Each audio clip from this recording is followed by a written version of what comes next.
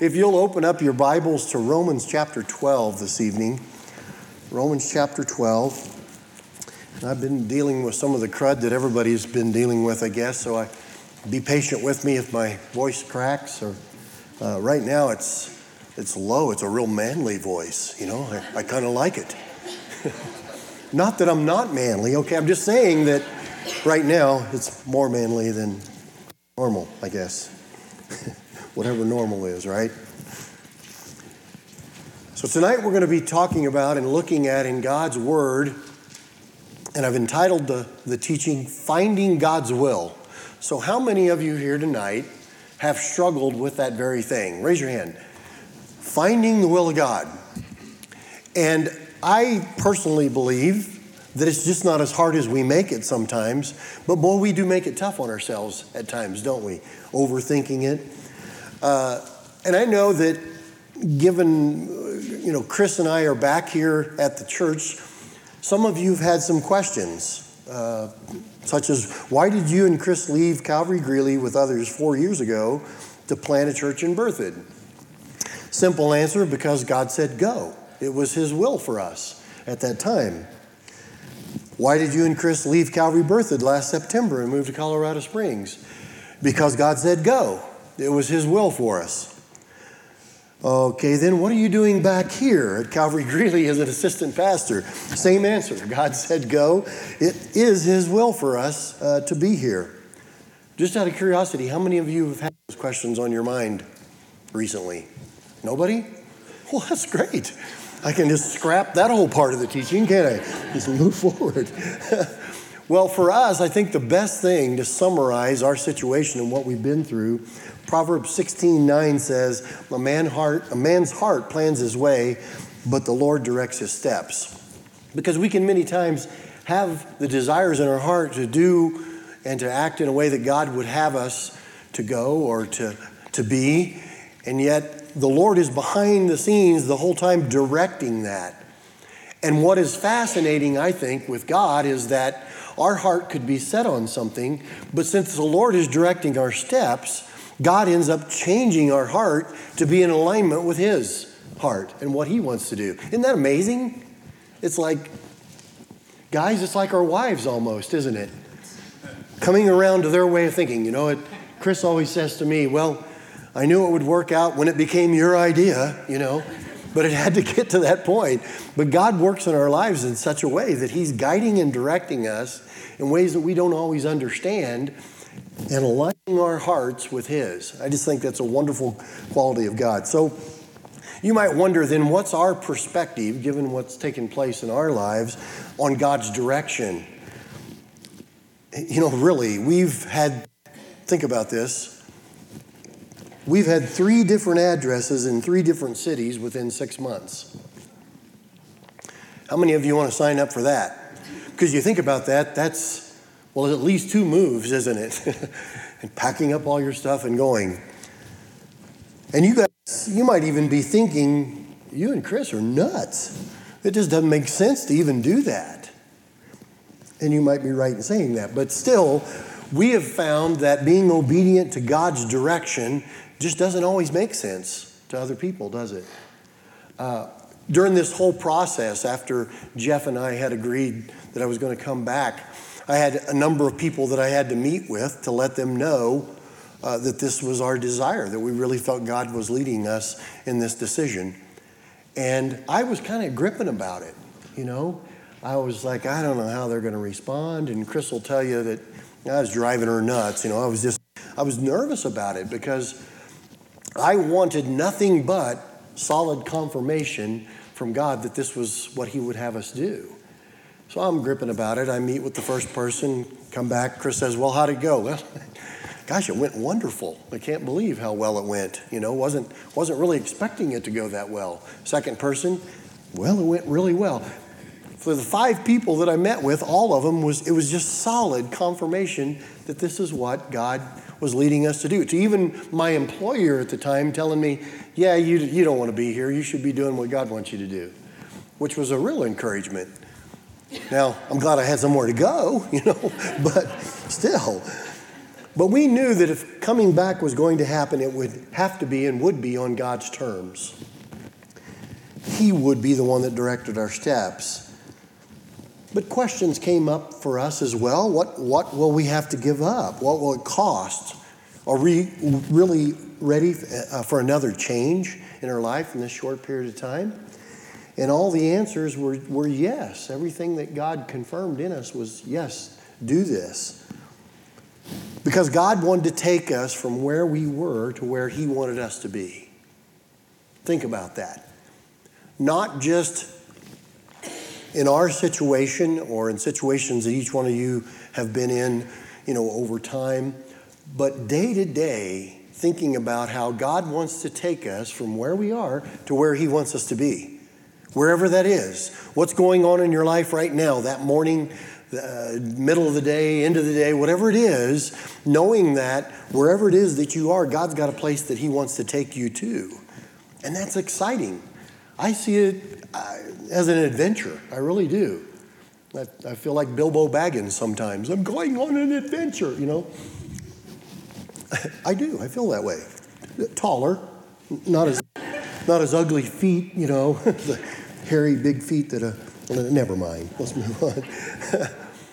So in our situation, I don't know how many of you have actually looked at a map lately, but going from Greeley or from Berthoud to Greeley through Colorado Springs doesn't make a whole lot of sense, does it? It takes up a lot of time and it's expensive too. It's not the most logical way to get there. Shouldn't have taken 6 months, should it? Logically, you look at it, why did it take that long? Well, God was doing His thing in the background, directing steps, working in the heart of Pastor Jeff and the leadership here, working in Chris's heart and my heart. And it was just a kind of an amazing thing to see it unfold and how it happened when no one was expecting it. You can talk to any of the leadership here, and they will tell you, none of us had any idea that this was going to take place. So when it did, just like, well, this is either nuts or crazy or it's God. Obviously, it was God. Isaiah chapter 55, verses 8 and 9, the Lord says, "For my thoughts are not your thoughts, nor are your ways my ways, says the Lord. For as the heavens are higher than the earth, so are my ways higher than your ways, and my thoughts than your thoughts." So finding the will of God in your life, for your life, we've all asked that question at one time or another. What's God's will for me in my situation? Amen? We've all been there. And I think the heart of all of us is that we want to be obedient to God's will for our life, but it escapes us. We just don't know what it is sometimes, right? So it brings us to the next logical question then. Where do we start in order to discover God's will? God's desire for us is to discover or find His will and then be 100% obedient to it. That's God's desire. He's not trying to hide it from us. It's not a game to God. So God is going to be revealing that to us in His own perfect will and His own perfect timing. But how do we go and seek that out? Certainly in prayer, but I believe just as importantly in His Word. You're in Romans chapter 12, and we're going to be looking at verse 2 this evening. Romans chapter 12, 2. And I believe that this one verse is a critical step for us in order for us to find and discover the will of God. Romans 12:2. And do not be conformed to this world, but be transformed by the renewing of your mind, that you may prove what is that good and acceptable and perfect will of God. Romans 12, verses 1 and 2 are life verses for me. How many of you have life verses? Where that's a verse that just really speaks to me time and time and time and time again. And these two verses are that for me. You guys might remember a couple weeks ago at the men's conference, I taught on Romans 12:1. So these verses have spoke to me over the years many, many times. And so when this whole situation was going on, I went back to these two verses in particular to look at them to see what God had to say.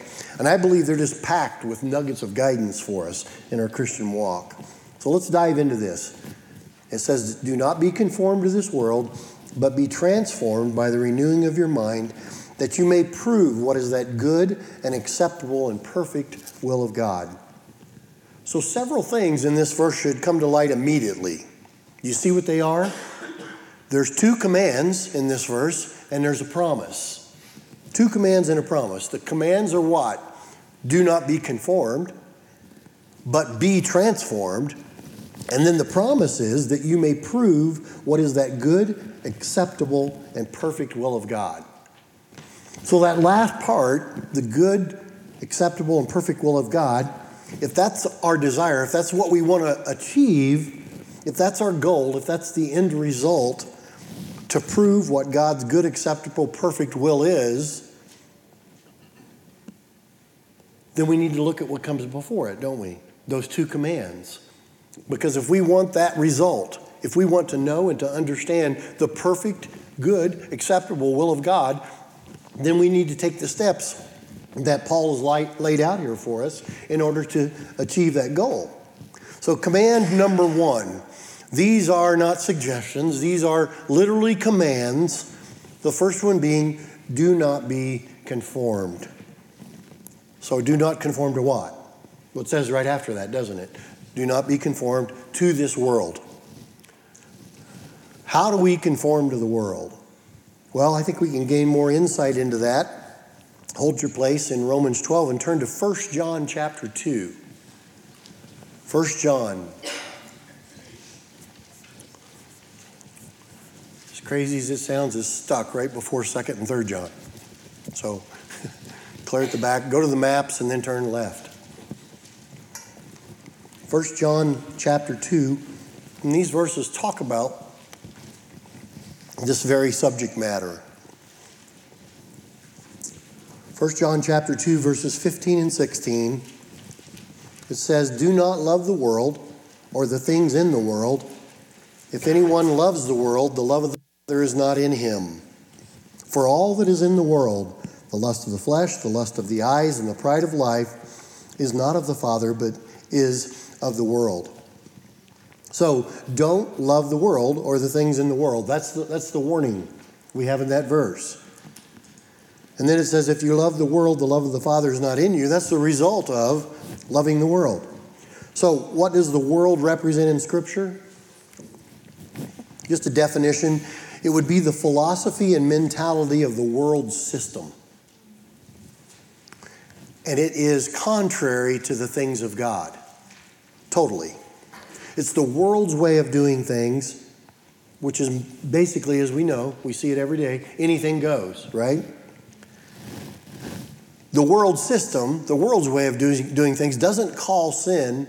It rationalizes that sin is okay. Lying, cheating, fornicating, deceiving, etc. Rationalizing then that whatever feels good to you. The world says it might be sin to you, but it's not to me. So agreeing with this philosophy or adopting a lifestyle of this would be, by definition, conforming to the world. Conforming to this philosophy and mentality of the world system. Being accepting of it. Living by and doing what the world says is okay. It's a system not based on God's standard, but a standard of what the world says is acceptable. And so by God's standard, then, it's defined as sin.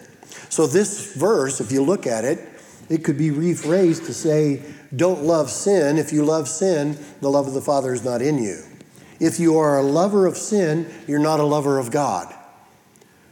Now that doesn't mean we don't sin. We all understand that, I hope. We do. We mess up.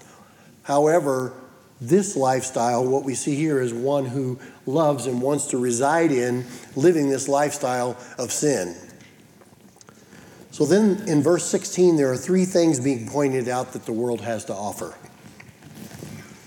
Before we look at them, let's just think about this. Broncos are looking for a new quarterback, obviously, right? Bring a new quarterback in this year. And let's say that the coach decides, okay, just to keep things simple, we're only going to run 3 plays all year. Throw the whole playbook away. We got 3 plays that we're going to run. Now, how's that going to work out? Well, they're going to become very predictable, aren't they? Other teams are going to figure them out fairly quickly. It's not going to be that hard.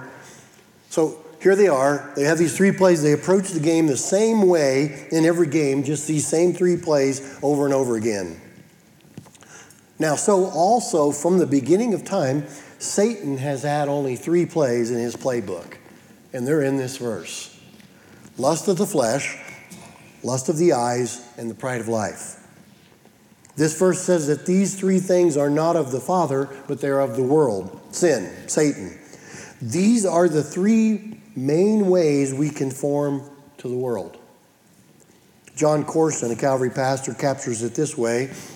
He says, every temptation, every attack from the enemy, and every worldly seduction falls into one of these 3 categories because Satan has no other place. In Genesis 3:6, we read that Eve saw the tree of the knowledge of good and evil, and what? It was good for food, lust of the flesh. It was pleasant to the eyes, lust of the eyes. It would make one wise, pride of life.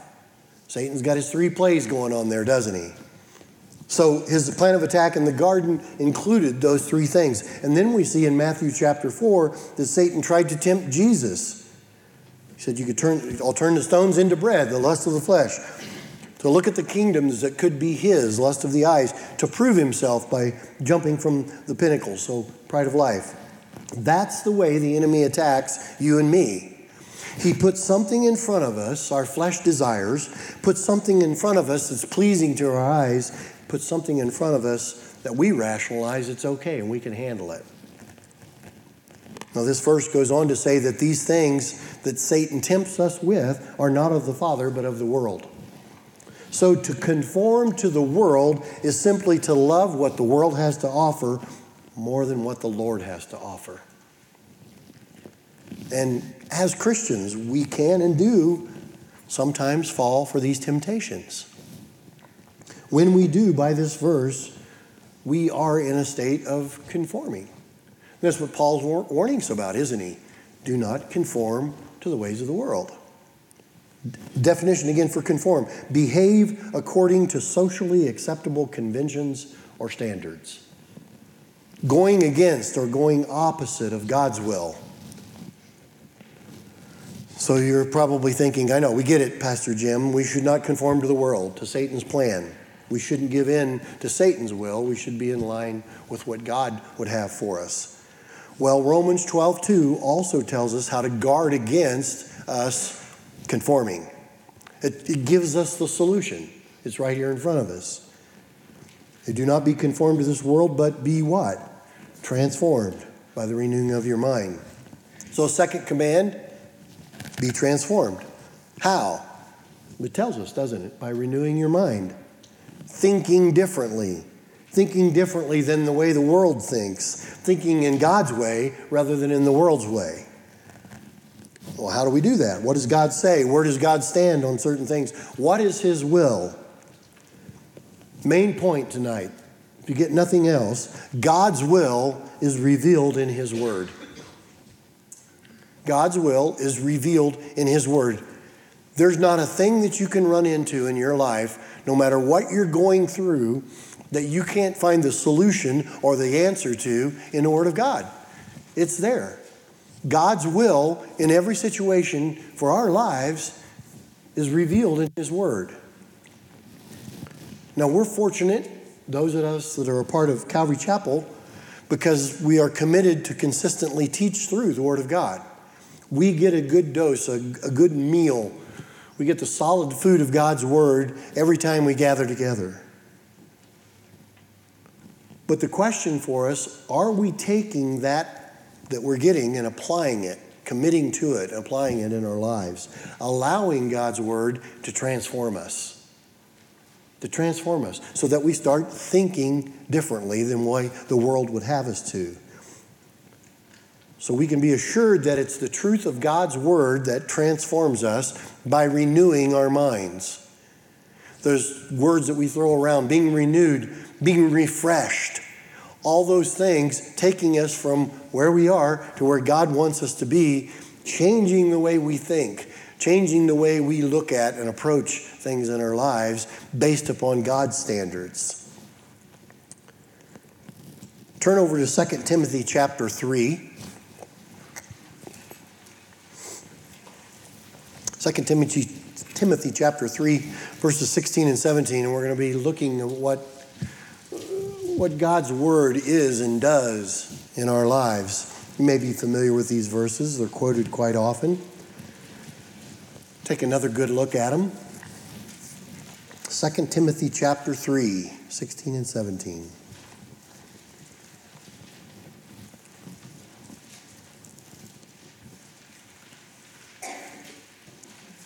Paul writes to Timothy, "All Scripture is given by inspiration of God and is profitable for doctrine, for reproof, for correction, for instruction in righteousness, that the man or woman of God may be complete, thoroughly equipped for every good work." Again, if we were to look at this verse backwards, we see the end result being what? The man or woman of God may be complete, thoroughly equipped for every good work. We could read that verse and go, well, yeah, that's what I want to be. As a Christian, as a believer in the Lord Jesus Christ, I want to be complete, thoroughly equipped for every good work. Well, how do I get there? Well, let's take a look at it. All Scripture is given by inspiration of God.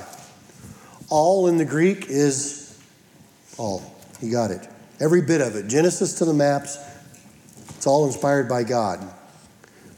Scripture is God's word, what we all hold in our hands this evening, and it says it's by inspiration of God himself.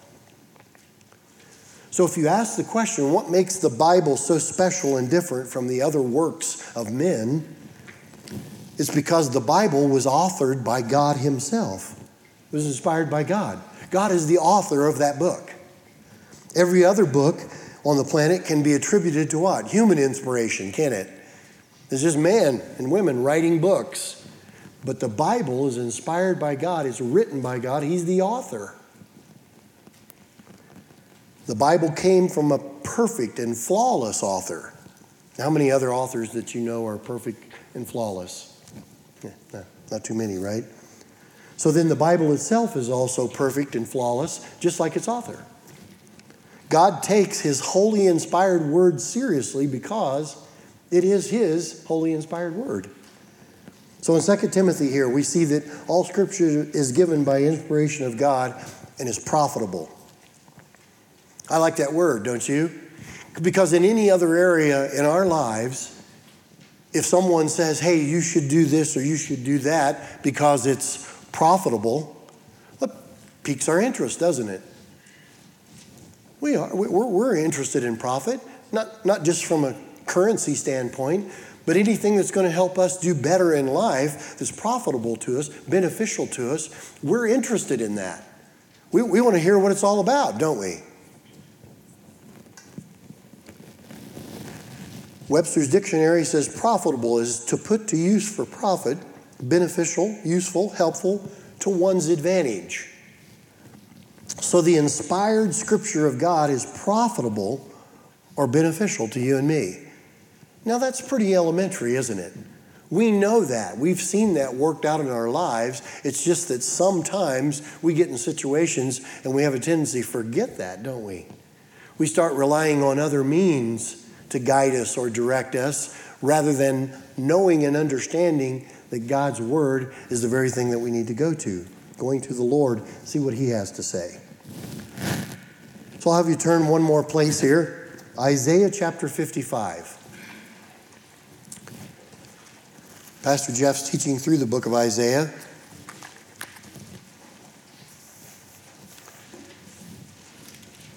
Not quite Isaiah 55 yet. But Isaiah 55, and we're going to look at verses 8 through 11.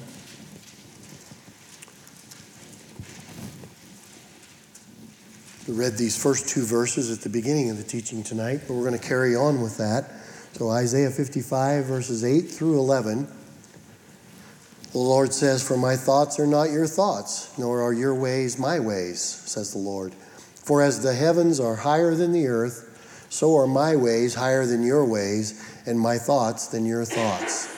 For as the rain comes down and the snow from heaven, and do not return there, but water the earth, and make it bring forth and bud, that it may give seed to the sower, and bread to the eater, so shall my word be that goes forth from my mouth. It shall not return to me void, but it shall accomplish what I please, and it shall prosper in the thing for which I sent it. So in verse 10, we see how water brings about life. It accomplishes that purpose, doesn't it? It says, the rain comes down, snow from heaven, they make it bring forth and bud, that it may give seed to the sower and bread to the eater. It brings forth life, doesn't it? And then in verse 11, it's compared to the water of the word does as well. It brings life, and it says it accomplishes God's purpose. It shall prosper in the thing for which God sent it. It shall prosper. It's profitable. For what? For the very thing which God sent it for, to transform us, right? So God's word is there to accomplish God's purpose in our lives, and it will accomplish for the very purpose for which God sent it in the first place. Now that's something that we can trust in. Who's saying this? It's God, isn't it? God's saying, my word will do this in your life. And he sends it to us for the purpose of transforming us. Now we know that when we first came to the Lord, we accepted Jesus Christ as our Lord and Savior for our salvation, knowing there was no other way. We were transformed then, weren't we? But God's in a constant state of transforming, isn't he? So with salvation transformed, now we're on the other side of that, walking out our Christian walk, transforming, aren't we? He's constantly doing a work in us to transform us, to further sanctify us, to take us from where we are to where he wants us to be. Short term, long term, it doesn't matter, does it? If you get up in the morning and you're just praying before the Lord, God's got a place that he wants to take you from and a place that he wants to take you to, even in the short time span of that prayer that you're making. And understand that that place that God wants to take you is the best place for you to be, isn't it? How many have ever tried to fight that? Yeah? We do, don't we? Unsuccessfully most of the time, I would think. But God wants to take us from where we are to where he wants us to be in every area of our life. I love that about God because it just shows how intimately involved he is in our lives, doesn't it? He truly is involved in the everyday small things, big things, whatever it is, he's involved in our lives intimately to take us where we are to where he wants us to be. Now here in 2 Timothy chapter 3, Paul lists 4 specific things that God's inspired word is profitable for. Ears should perk up. It's profitable. We want to hear what it is, don't we? Doctrine, reproof, correction, and instruction. Doctrine. What's doctrine? It's something that's taught. Anything. There's a doctrine of fishing. The correct way to fish. You'll have to talk to JD about that. I'm not the one to talk about it. I haven't studied that doctrine very much. There's the doctrine of golf. I've studied it a little more, still not all that effective at it. But doctrine is anything that's taught. Reproof. Think about reproof as being criticism for a fault. Have you ever criticized someone for a fault in their lives? No, I didn't think you guys probably did. Correction. Think about correction as bringing into conformity with a standard. If we're correcting someone, then there must be a right way to do it, right? And then instruction, and instruction is a direction calling for compliance. So doctrine is something that's taught. Reproof is criticism for a fault. Correction is bringing into conformity with a standard that's set, and instruction is a direction calling for compliance. All for the purpose of and leading to what Paul says here, what? Righteousness. Oh, there's another word that How many of us want to be righteous? We are righteous in Jesus Christ. We know that. But it's a continual growing thing for us as well, isn't it? As we're formed more and more into the image of Christ, it doesn't necessarily make us any more righteous that we already are in Christ. We just have a better understanding of it, don't we? What that is and how we want to live it out in our lives. So then let's look at these individually for our profit, for our benefit, to be transformed. Let's look at these. Doctrine, more importantly, doctrine that leads to righteousness. Now, I don't know about you, but for a long time, the word doctrine was intimidating to me. Thinking that maybe it's only for theologians, which was another word that was intimidating to me, theologians, And some people look at doctrine and they just think it's divisive or irrelevant. But in the Bible, doctrine would simply be the teaching of God's truth. That's what doctrine is. It's God's truth. Just think about it in that way. So it's not just doctrine, as we see in Scripture, but it's also sound doctrine. When something is sound, it's been tested. It's been proven to be reliable or trusted. So we would know, as we have studied and lived out God's Word in our lives, it's sound doctrine, isn't it? It'll never let you down. So Scripture describes doctrine in a very positive way. It encourages, it commands sound doctrine or truth. Paul exhorts Titus in chapter 2, verse 1, his book, to speak or to teach the things which are proper for sound doctrine. Tested, reliable, trusted, truth. For me, being here, March 7th, 2018, and knowing years ago when I was here, one thing that I can say about the ministry at Calvary Chapel Greeley is you've gotten a solid dose of sound doctrine from day one. Jeff has been teaching the Word of God ever since the church started. He was committed to it. He stayed with it. Even when the winds of other doctrines come blowing through, Jeff has stayed true to simply teaching the Word of God simply. And I so appreciate that, because there's so many things out there in the world that they're not standing firm on the sound doctrine of God's Word. They're running their ministries on opinions and those kinds of things. But you can know, you can trust, you can have confidence in the fact every time you show up here, we're going to open God's Word, aren't we? And we're going to study through it. So doctrine that is sound is truth. Sound doctrine, the truth of God's Word. Doctrine then that is not sound would be what? False. It's not tested. It's not reliable. So it's a false doctrine. It would be the misuse of God's Word, or ignoring it altogether, I guess.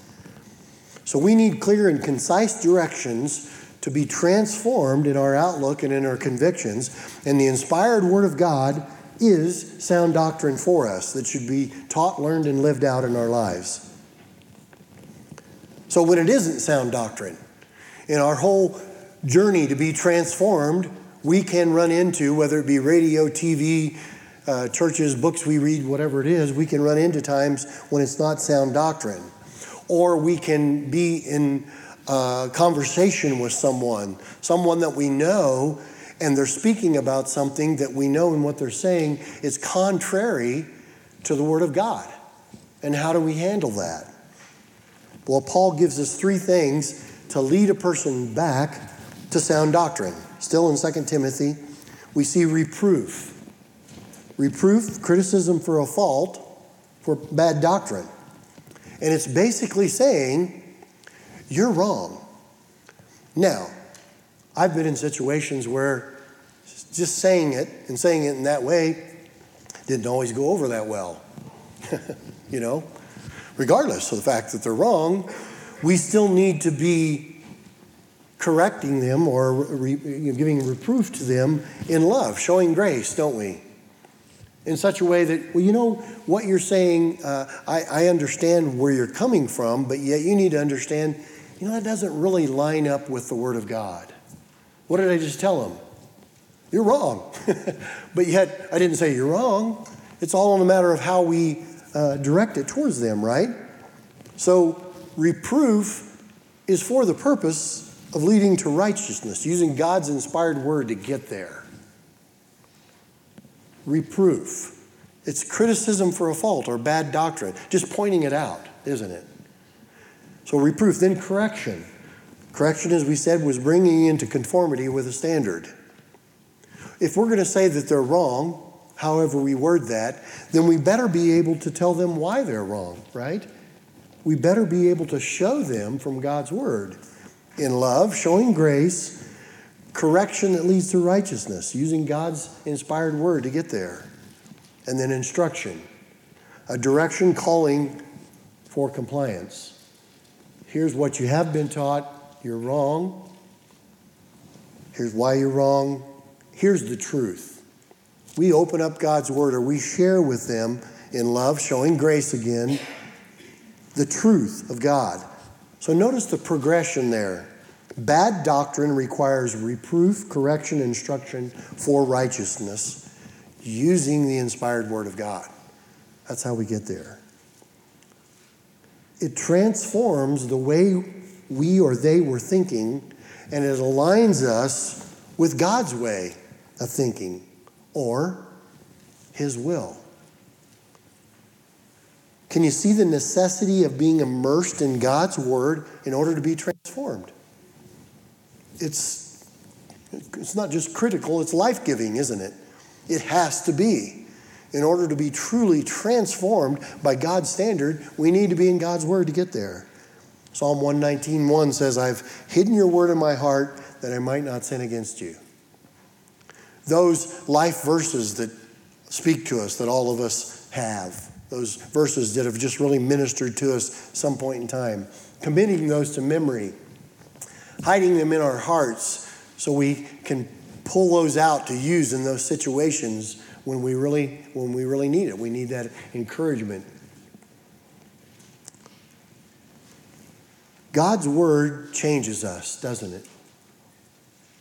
I heard a song one time that said, God's word is never changing, but it's always changing me. I love that. And it's true in my life. I hope it is in yours as well.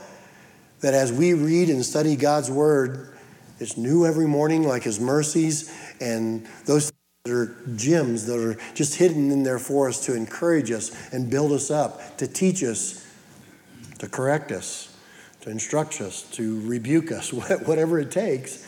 All of that's part of God's transforming work through His word, isn't it? A challenge for all of us, really. I know all of us have different schedules and different hobbies and things going on in our life. But if we spend more time listening to the media outlets, TV, newspaper, magazines, etc., than we do in God's word, the question would be, what's influencing us more? What's influencing our lives more? I think it could easily be measured by what do we spend more time with, right? And I say this not to convict any one of you, but for us as a whole. It's very easy for us to get distracted, isn't it? There's just so many things out there to capture our attention that the enemy wants us, in his attempt to get us to conform to the world, he's just going to come on full force to distract us and get us focused on something we shouldn't be. We probably all need a little bit of a Fox detox, don't you think? And that's the good one, right? No. If we are influenced by the world, we are by definition conforming. But if we spend more time in God's word, we are under God's influence and we are being transformed. Again, committing ourselves to go from where we are to where He wants us to be. Going from conforming to being transformed. And when we're transformed by it, the result is, as we see in 2 Timothy, the man or woman of God may complete, thoroughly equipped for every good work. Now, I'm going to be honest with you. Am I thoroughly equipped for every good work? No, but I am being equipped thoroughly for every good work. I'm a work in progress. Anybody that knows me knows that. Anybody that knows any of us knows that. We're works in progress, aren't we? So sound doctrine, reproof, correction, and instruction, all necessary for righteousness, prepares us to be complete, thoroughly equipped for every good work. Understanding and knowing that God has a work for us, and He wants us to be complete for that work. He wants us to be fully transformed for that work, and He wants us to be equipped for that work. All three of those for the will of God in our lives. So that thing that we all search for, that we desire, that we question, what is God's will for my life? That's the big question, but it comes in all sorts of forms, doesn't it? What is God's will for my life today? What is God's will for my life in this situation, or that situation, or what I'm going through? We're trying to find it. We're trying to figure it out, aren't we? But I believe we ask the wrong question. It's not about what is the will of God for our life, but what is God's will, and then applying it to our life. Because this book contains God's will, 100%. Everything that you need to know is in there. So what is God's will, and then applying it to our life? A young guy that I did some discipleship with when a couple years ago I was working, and he was just a sponge. He would come in just so excited about everything that God's showing him in His Word and His life. And so he came in one day and said, I think I'm just going to sell everything I got, buy a motorhome, and just travel across the country sharing the gospel. Oh, okay, is that what you feel God's will is for your life? Is that what He wants you to do? Yes, I do. I really do. And I said, well, just continue to pray about it. Continue to seek that out in His Word. Obviously, He wants you to share the gospel. He wants all of us to do that. The whole part about buying a motorhome and doing that, I don't know. I'm going to try to guide you there. He come back the next week, and I said, how's that going? I see you're still driving your car. You don't have a motorhome yet. And he said, well, I got to looking in God's Word, and it became very clear to me that God was saying to me, if I'm not faithful in that where I am right now, why would He think I would be clear across the country? I said, yeah, so basically the only benefit there is you got a motorhome, I guess. I don't know. But I just thought, what? God showed that to him. I didn't say that to him. Nobody else counseled him on that. He studied God's Word, and that's what he found. And I love that story in his life because, here you take this, he was a brand new Christian for all practical purposes, and he was truly seeking what God's will was, and he was listening. And then he was going to respond to that. And no doubt the young guy is an evangelist. Man, he shares Christ wherever he goes. It's just, he's such an encouragement. So what is God's will, and then applying it to our life? As we study God's Word, as we dive into the meat of what God's Word has to say, the more we know of it, the more we grow in it, the more understanding we're going to have about the will of God, aren't we? It's not going to be hidden from us. God wants us to know what His will is. He would rather get us there quickly. Sometimes it takes a little while, maybe 6 months at times, I don't know. But God has His plan. He has it all prepared, and He wants us to be in His will. It's not something that we have to work at to earn specifically. God desires to just give that to us because of His love for us. But we need to be obedient, don't we? When God says go, we need to go, no matter how ridiculous it might sound to someone. When God says do this, same thing. We need to act on it quickly. So God's Word reveals God's will. Say that after me. God's Word reveals God's will. So the next time you find yourself going, well, I'm just not sure what the will of God is, you can say, oh, yeah, God's Word reveals God's will. It's very simple, isn't it? But yet we, just the way we're made up, we make it more difficult sometimes than it really is. So God's Word reveals God's will. We're just to follow it, aren't we? It's already there. We're just to follow what God would have. And God's Word is full of His will. We are to learn it. We're to know it. So back to Romans chapter 12, we have those two commands. Do not be conformed but be transformed. And then we have the promise. What's the promise there? That you may prove what is that good and acceptable and perfect will of God. As I hold up God's word, would we all agree that it's good, acceptable, and perfect? It is, isn't it? So number one, we need to stop being conformed to the pattern of the world, what the world says, what the world promotes, what the world teaches, what's acceptable in the world.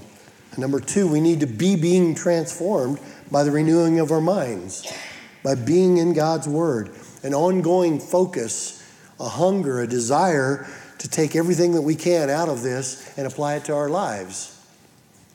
Wouldn't it be great to be in a place where rather than asking the question, man, I wonder what God's will is, to be going, I know what God's will is. I'm just going to do it. I'm just going to be obedient to it. So then we can prove, we can know what is that good, what is the acceptable, and what is the perfect will of God. Because, again, God's word reveals God's will. His good, acceptable, perfect will that he encourages us to live out in our lives. Amen?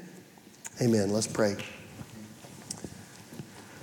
Father, we thank you for your word. It gives us life. It brings life. It transforms us. Lord, each and every one of us have been in that place. Some of us maybe even this night in that place where we're wondering, Lord, what's your will in my current situation, whether it be a job, marriage, our children, finances, whatever it might be. Lord, your will is perfect for our lives. And your will is revealed in your word. So, Father, it's our prayer this evening that no matter what we're going through, Lord, you would guide us to that place in your word that gives us direction, that confirms in our heart what it is that you desire for us to do, to take us from where we are to where you want us to be. Lord, we want to be obedient to that. Sometimes it escapes us, but you have given us your Holy Spirit. As Jesus referred to the Holy Spirit as our helper, someone that we can cry out to, someone that we can rely upon for guidance and direction and counsel. So, Father, through the power of your Holy Spirit working in each and every one of our lives, if we're asking that question here this evening, what is your will? Lord, lead us by the power of your Holy Spirit to the portion of Scripture in your word that addresses specifically what it is that we need to hear. You promise us that if we seek you, we will find you. And Lord, that's our desire. That's our heart. We want to do that. So as we leave this place tonight, Lord, we pray that you impress upon our hearts not only just the necessity of being immersed in your word, but just understanding that it's life itself for us. It's living. It's breathing. It's working in us and through us. Lord, we thank you for having it available in our lives. Father, we also know that your word for each one of us that have come to know you as our Lord and Savior, that we were transformed by the truth that was in your word at one time in our lives. And Lord, in a group of this size, there might be someone here who has not yet given their life over to you. Lord, impress upon their hearts this evening that this is a transforming, life-giving message. Jesus Christ died on the cross for their sins to give them new life in him, of which they would have no hope of salvation without Jesus Christ. There would be no hope of spending eternity in heaven with you and just being in your presence for all eternity. Lord, if there's anyone here tonight that has not accepted you as their Lord and Savior, by the power of your Holy Spirit, we pray that you just convict them of where they are. but helping them to understand the depth of the love that you have for them.